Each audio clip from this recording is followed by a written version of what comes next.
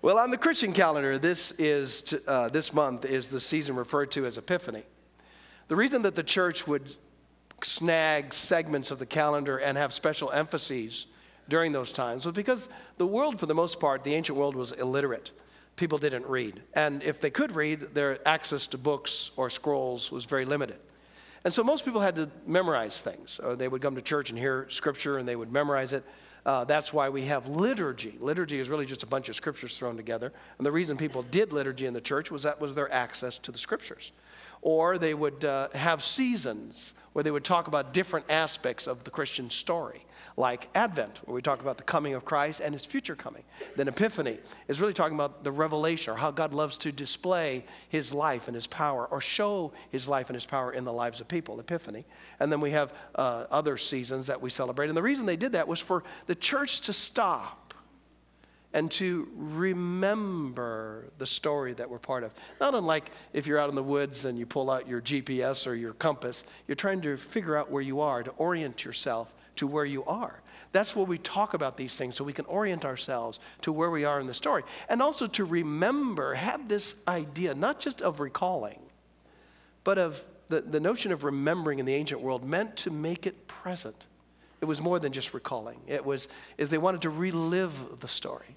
That's why when we do communion and we take the bread and we break it and we take the cup, we're not just trying to recall. We're trying to make present the fact that he has died for us and shed his blood for us. And in that moment, we remember, we let it resonate. We try to make it present. We try to relive the moment. So that's why these things are talked about, so that the church can focus on what's most important. When we talk about Epiphany, generally speaking, the word epiphany just means a sudden insight or sudden kind of revelation.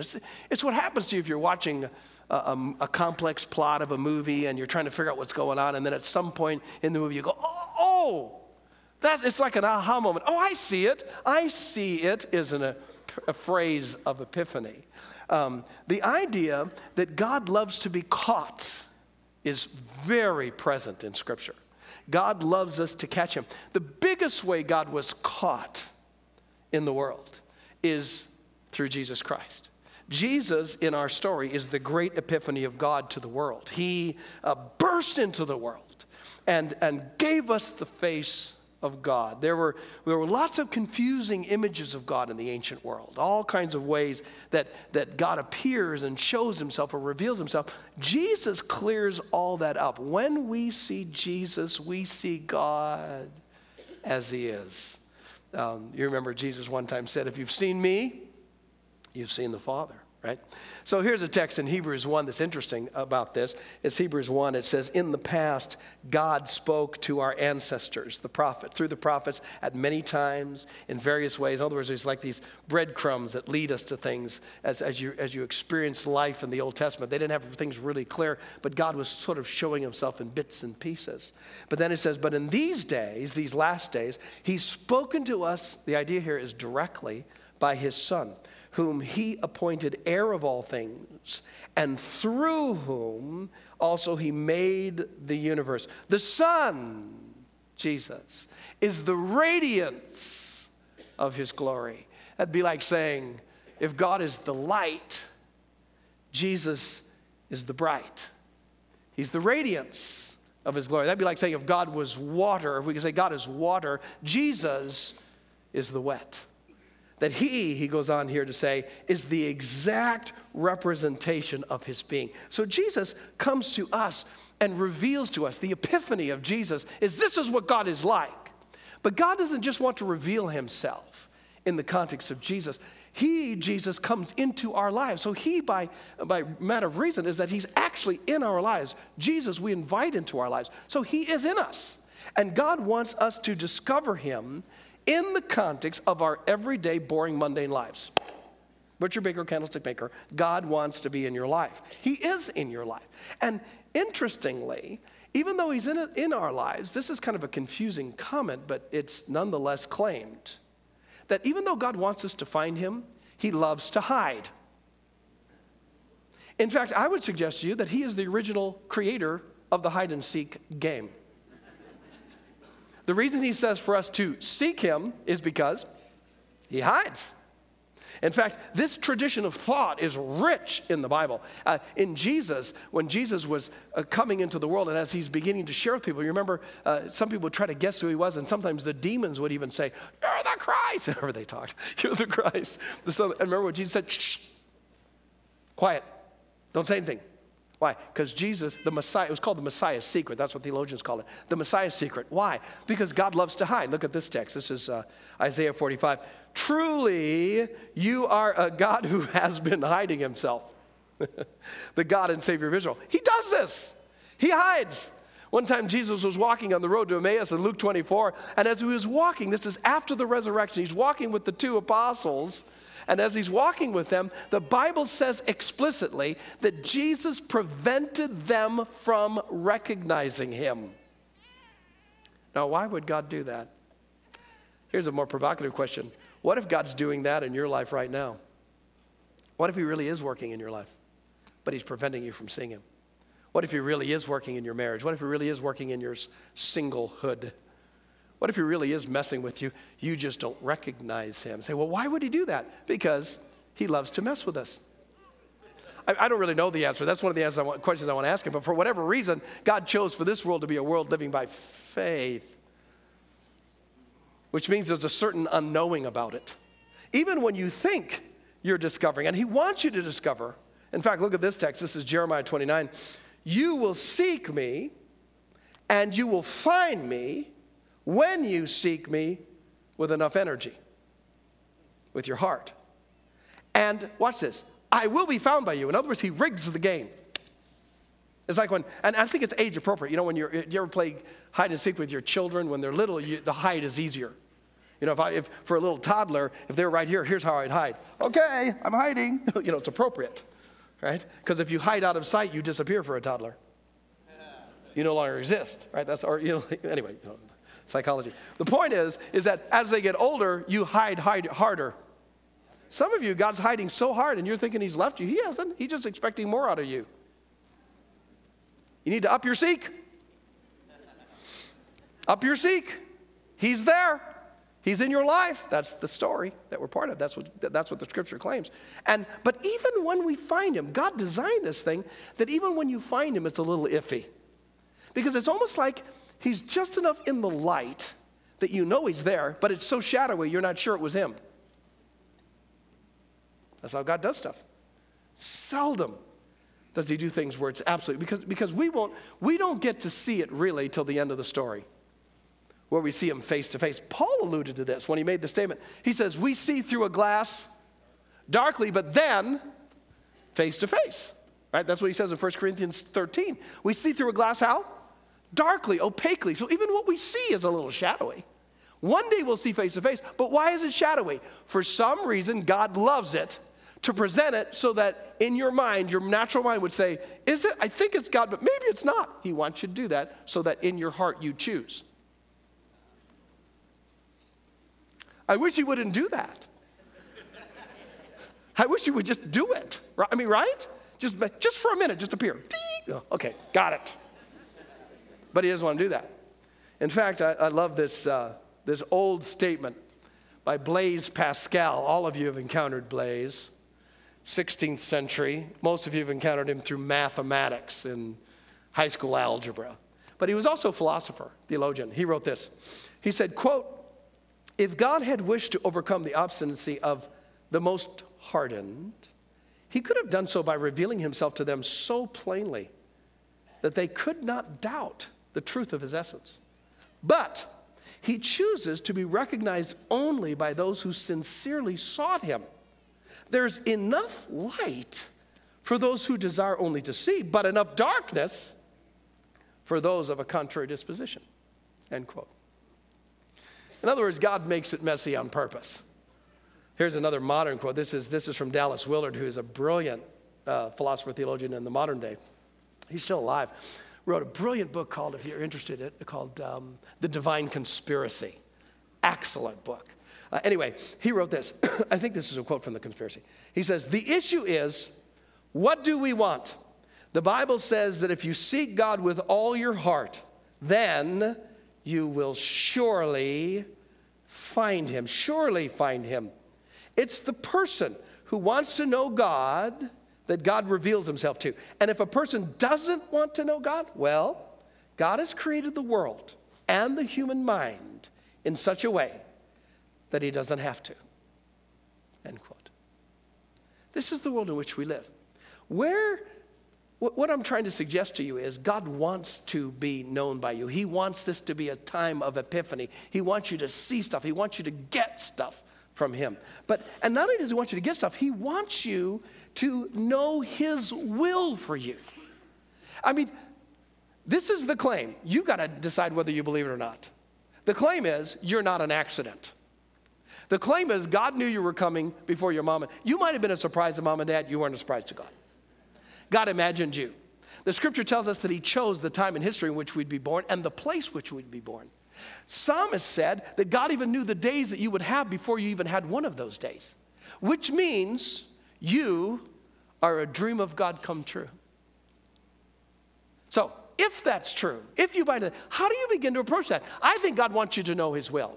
I think God wants us to know his will. That's why he says in Ephesians 5, therefore do not be foolish, but understand what the will of the Lord is. Well, how do you do that? Well, that's what I wanted to talk to you about this morning. What I want to talk to you about is this idea of the epiphany of God's will, discovering God's will in your life. And I think this is a question that should concern us. Not haunt us, but concern us. What is God's will? What does God want you to do? Now, believers throughout history have found some secrets that uncover that. Understand, uncovering it, I have to contextualize that to say, you have a sense of it. Most of the time, God doesn't speak that clearly to us because he wants things in the realm of faith. Unless he wants you to do something really strange, right? Like go to Zimbabwe and start a school. I mean, if you're going to do something really different out of context of what you'd ever discover in your life, God oftentimes speaks to people. A lot of times people get calls, but they're unusual things usually. Most of the time, most of us don't hear much, or we get a word of the Lord, a word from the Lord, like water. Well, what does that mean? Water could mean a lot of things. Drink water, water the lawn, she broke her water. Right? So sometimes even when God gives you a sense, you got to try to contextualize it over time. What I'm trying to suggest to you is God wants you to see his will. God wants to speak to you, but don't think it's going to be all that explicit, which leads me to what are the secrets?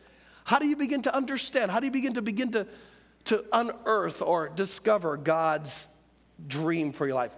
Starting place for the church historically when it comes to God's will has always been sacred text. The Bible, that's the book for me, right? Somehow, when you listen to or read or hear through preaching like this, when you hear or listen to the scriptures, they mess with you. They do stuff in us. They start eliciting like an appropriate fear of God, a respect, a reverence for God. Not only that, they start causing us, without trying to, cause us to grow in holiness.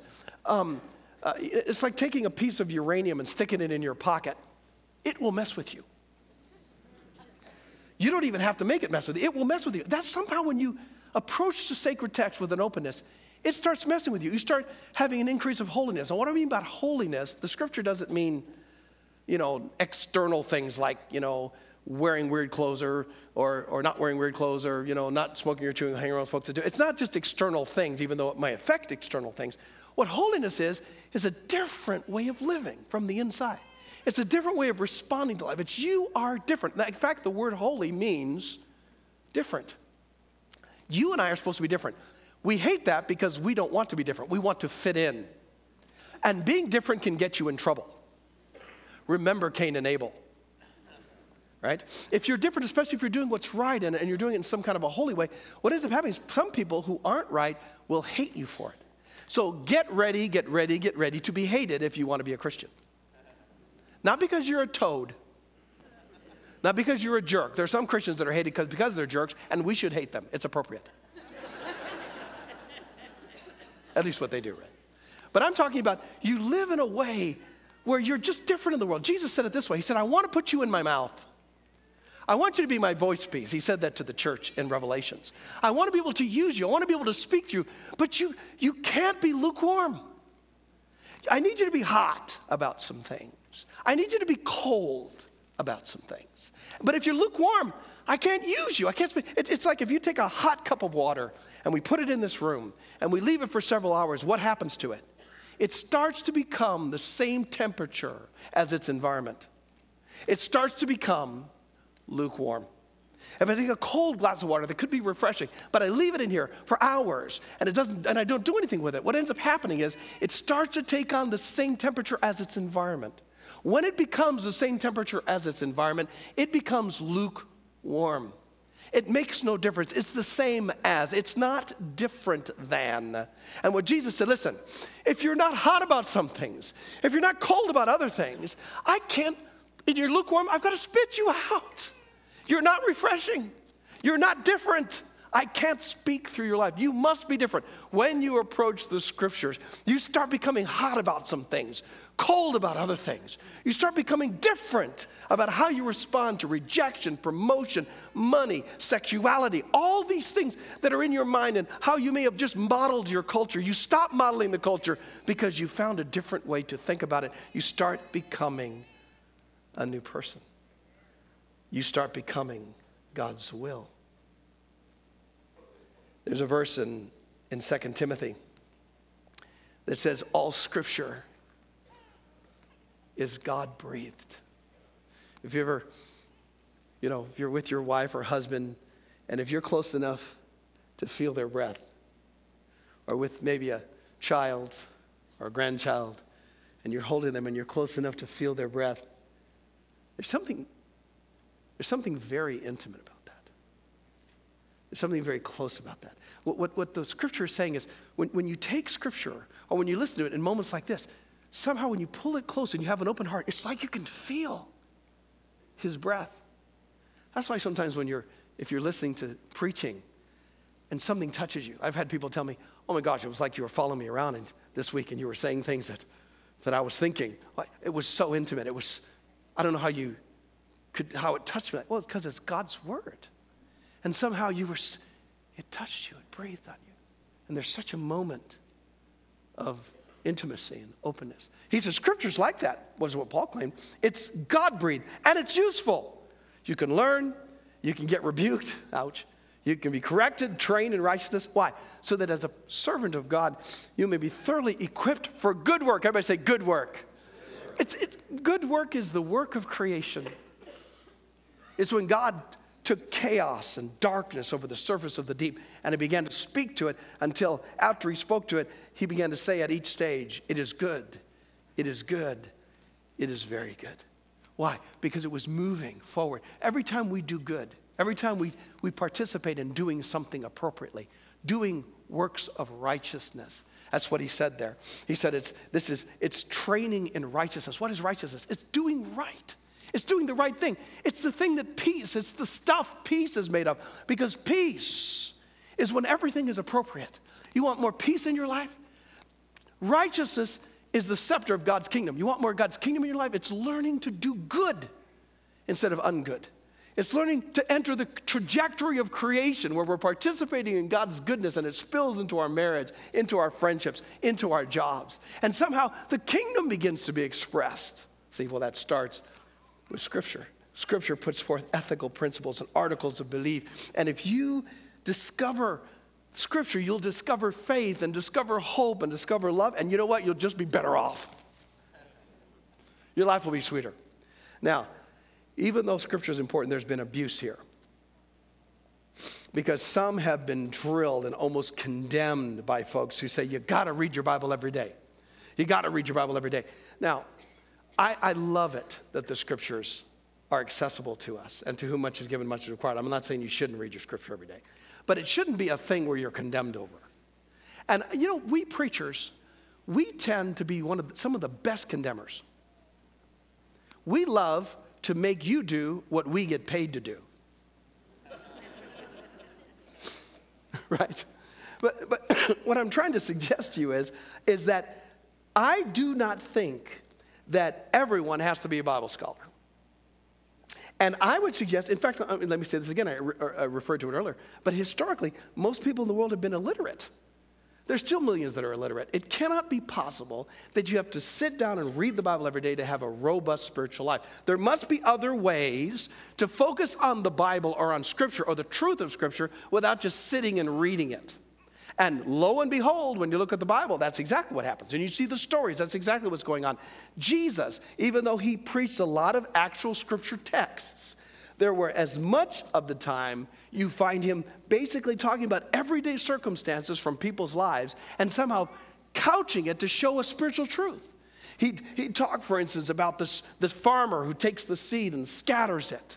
And he talked about how the ground was receptive to the seed, so that while a person saw a farmer, or if they were a farmer, and they were actually doing it, they would remember the truth Jesus was trying to bring out. So they were actually meditating on the word while they're doing something natural.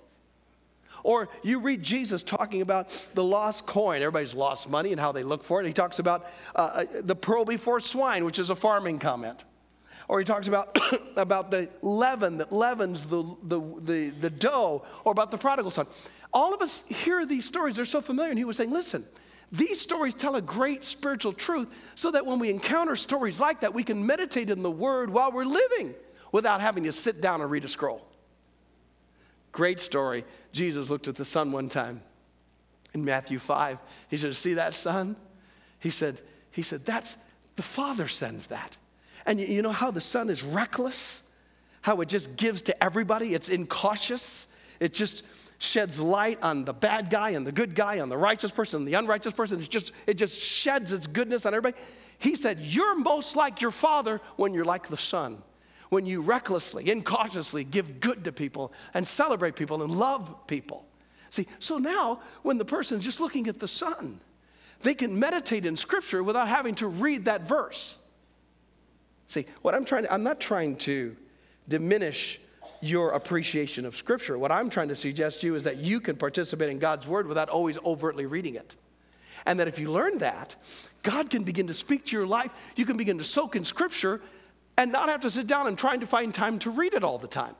Classic example. This was back, excuse me, I'm just getting over a cold. We just got back.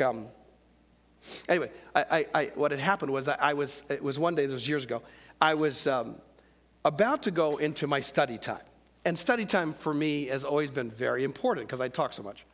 So I'm about ready to go into my study time and prayer time. I'd been with Gail all morning. And as I was about ready to go downstairs to get into that, I got the kids down. This was my day off, but I got the kids down for bed, and I was ready to go do some stuff. Gail said, oh, honey, I got a real bad headache. Would you please rub my neck? Well, I'm thinking, I've been a dad all day. I've been nice all day. I need to go pray. Right? And so, you want me to rub your neck? Sure. I mean, I just wasn't in the mood for this, rubbing the neck thing. So I dutifully said, okay, and shrugged it. And I went over, I'm rubbing the back of her neck, trying to get rid of this headache, and I felt God's presence come in the room. Like when we were worshiping or when I'd been praying, I felt God's presence. And I thought to myself, what are you doing here? Why is your presence here like this? And I heard in my heart something to the effect that I love to be present in these kinds of things. In a very real way, I had limited God to only being in my life when I prayed, when I read the Bible, when I did Christian stuff. I'd segmented my life. And he said, it was almost like he was saying, I want to be present in other ways. I'm sitting down months later. I'm sitting down on the sofa, and I was reading the Bible. I was doing some stuff and studying. And Michael, who's my oldest, who was real little, he was only about a year old, a little bit more than that. He's bringing a ball. Now, it was a little ball, but when you're little, the ball's huge. So he's bringing this ball to me, and he sets it down. I'm thinking, I got to read the Word of God, kid. Be gone. I have no time for thee. But as I did that, I remember thinking, this thought came to me. I thought, I bet I grow as much in my faith if I sat down and played with this kid as if I'm reading this Bible.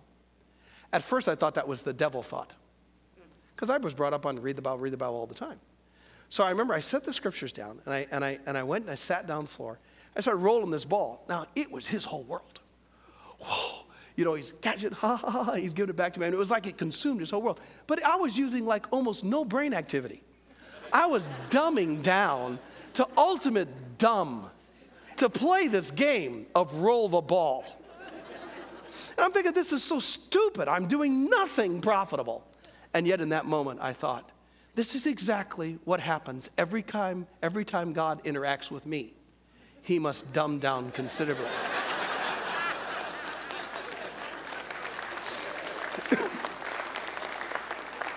And all of a sudden, in that moment of playing with my child, I was meditating in the Word.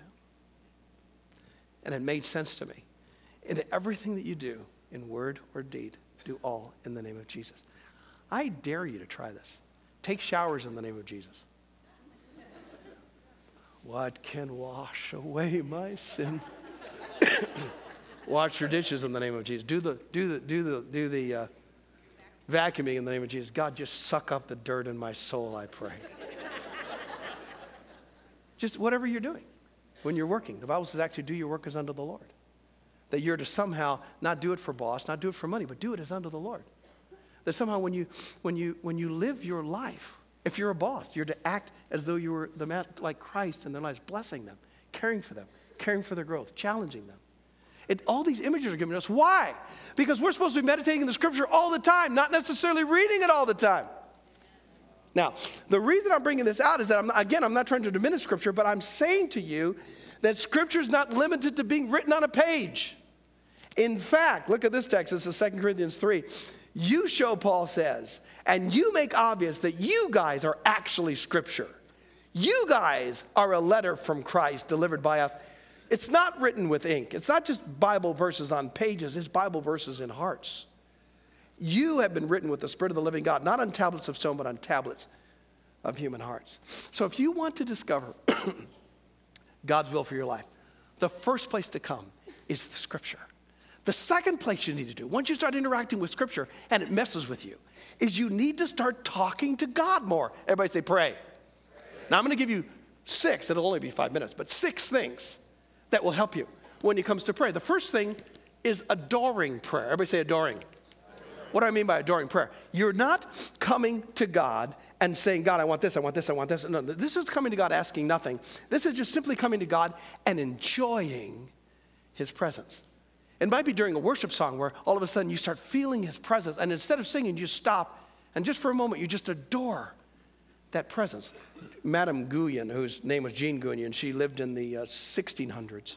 She wrote this is from the 1600s. Quote, you begin by setting aside a time to be with the Lord. She's talking about adoring prayer. When you do, come to Him. Come quietly. Turn your heart to the presence of God. How is this done? It's quite simple. You turn to Him by faith. By faith, you believe you have come into the presence of God. Next, while you're before the Lord, just begin to read some portion of Scripture. As you read, pause. The pause should be quite gentle. You have passed so that you may set your pause so that you may set your mind on the Spirit. You've set your mind inwardly on Christ. While you're before the Lord, hold your heart in His presence. How? This you also do by faith. Yes, by faith, you hold your heart in the Lord's presence. Now, waiting before Him, turn all your attention to your spirit. Do not allow your mind to wander. If your mind begins to wander, just turn your attention back again to the inward parts of your being. You will be brought near to God. It's just an example of adoring prayer. If you never do this, God won't be very real to you. You won't begin to see things. Epiphanies won't happen. You need to learn adoring prayer. The second one is, and all of you most know this, is praise. Everybody say praise. This is not asking God for anything either, but this is looking at God in some way until you're wowed. I've always heard about the Grand Canyon all my life. I saw pictures of it. I imagined it. But a few years ago, first time, only time, we went to the Grand Canyon. I remember stepping over to the very edge. It was one of those cliffs that went out and they had a little rope.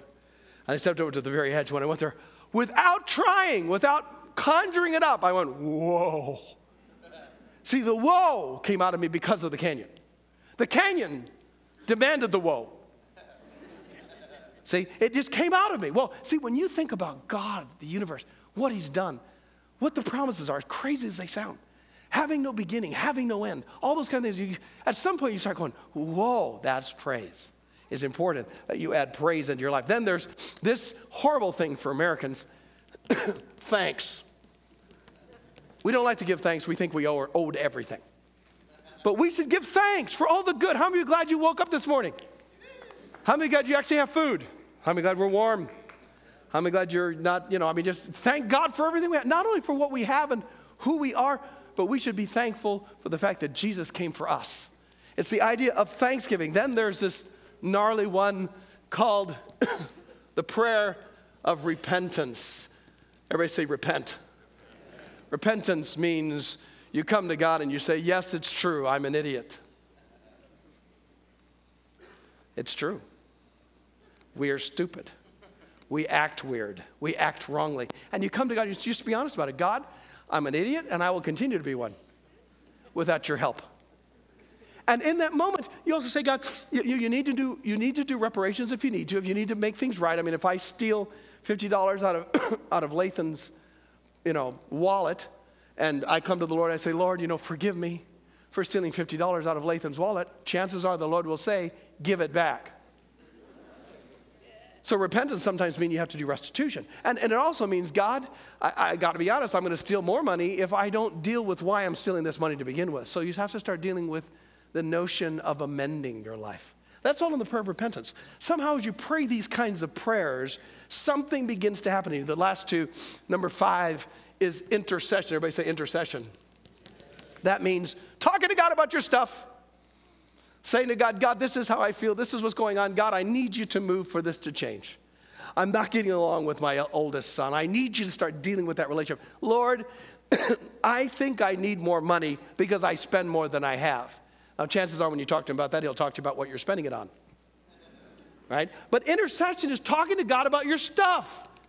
God wants you to talk to him about your stuff. And then the last one, number 6, is a weird word. It's called oblation. And what it means, it's the notion of sacrifice. It's the notion of you praying this prayer. God, I'm going into my world today, and I'm offering myself. I'm offering my life. I'm offering my labor to you. I'm going into this meeting with these guys, and as I go into this, God, I offer you my life. I want my words and my heart to be in union with you, and I want to make sure that the purpose of Christ is not violated or somehow supported in my actions. That's the prayer of oblation. Now, why is this important? I'm telling you all this to simply say this to you.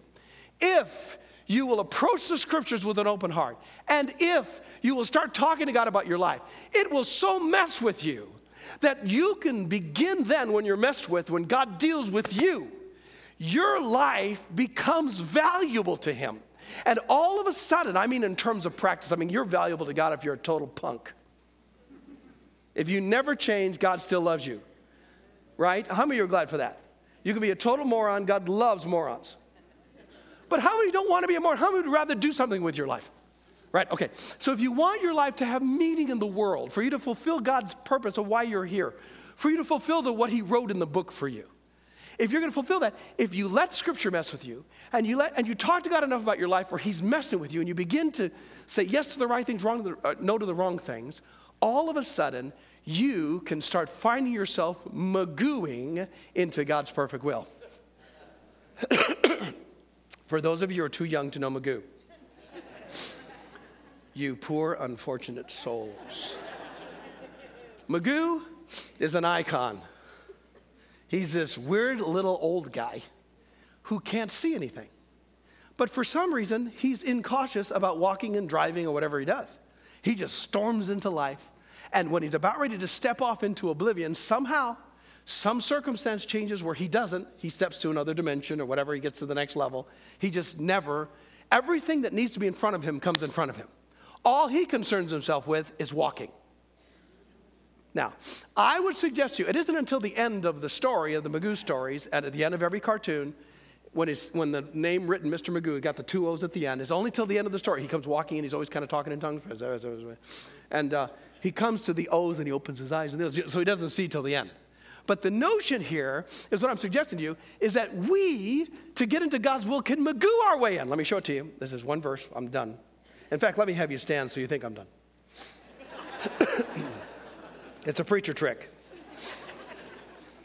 Read this with me. Let's get it up there. This is Proverbs chapter 3. Here it is. Read it with me. Trust in the Lord with all your heart and lean not unto your own understanding. In all your ways acknowledge him. Stop a minute. In all whose ways? In all your ways. So let me tell you something. A lot of people get paralyzed by the will of God because they want God to tell them exactly what to do. Tell me, God, am I supposed to go to college? Am I supposed to marry Mary or Sue? Am I supposed to work? I think I heard McDonald's, but is it McDonnell Douglas or McDonald's? Do you want me to go to Burger King today or Chick-fil-A?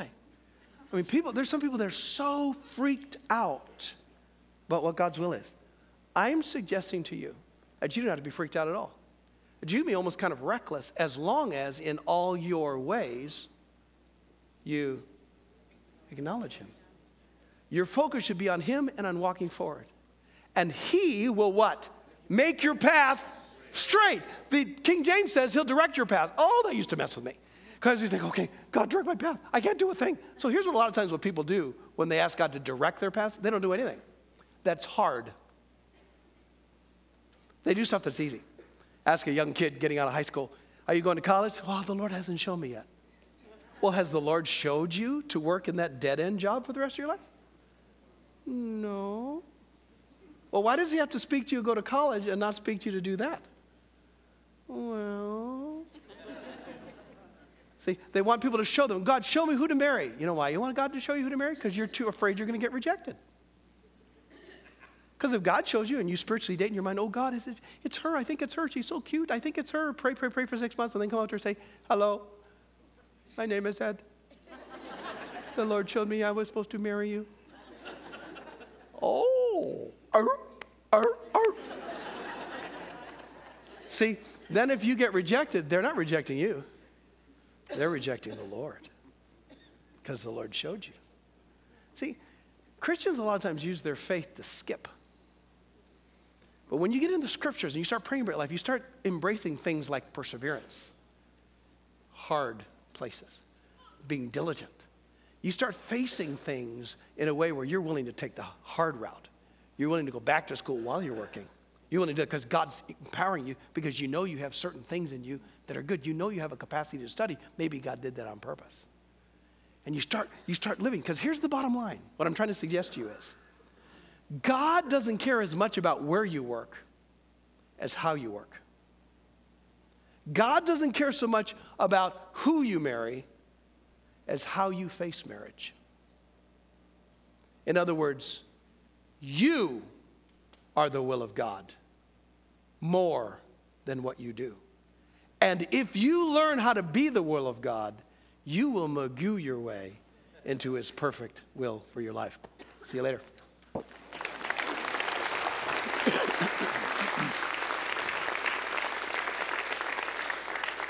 You may be seated. I'm going to invite the ushers if they would come as we just prepare for communion this morning, and our worship team as it returns to the stage here.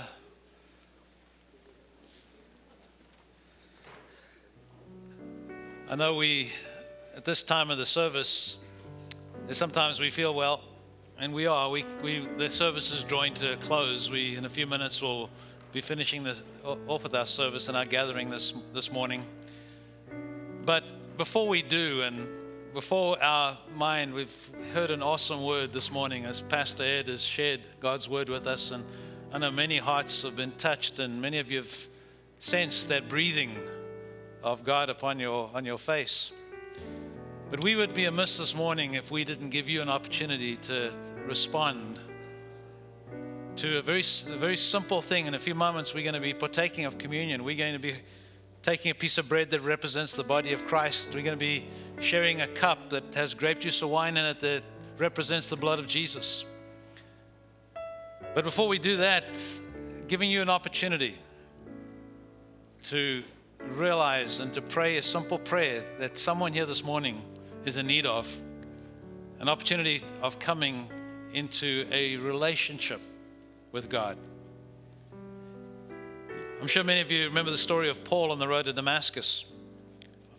On the road to Damascus, and he was heading to persecute more of the Christians, and on that way he had an encounter with God. Bright light shone, fell to the ground, and God met him at that moment. Well, for someone here this morning, you too will experience a meeting with God, an opportunity with God.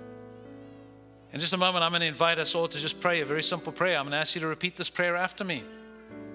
And as you pray that prayer, it's the first time you're praying this prayer and you're praying from your heart. Maybe for some it'll be an opportunity for you that you may have made a commitment in the past, but things haven't, and an opportunity for you to recommit your life to Him. Wherever you are this morning, the opportunity of stopping and saying, God, I need to answer a question, and I can only answer it myself.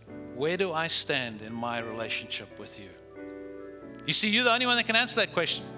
You know, there are many times in life where I would have been asked a question and I would love someone to come up and answer it for me because I don't really know an answer for it. I may want someone else, my parent or my wife, or answer this question. This is a question only you can answer.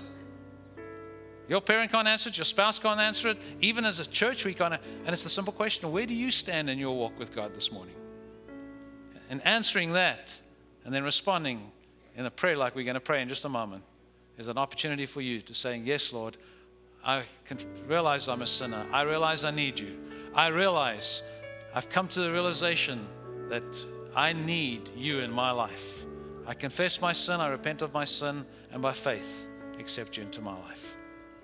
So I'm going to invite you this morning just to pray this prayer with me. Would you bow your heads with me? I'm going to ask all of us just to repeat this prayer after me. Again, if you're praying it this morning for the first time from your heart, there's an opportunity this morning to have this encounter with God, starting this walk with God that will happen in your heart and your life this morning. So would you repeat this prayer after me? Dear Lord Jesus, something in my heart tells me I need you. I now confess my sin and repent of my sin. And by faith, ask you to come into my life as my Savior and my Lord.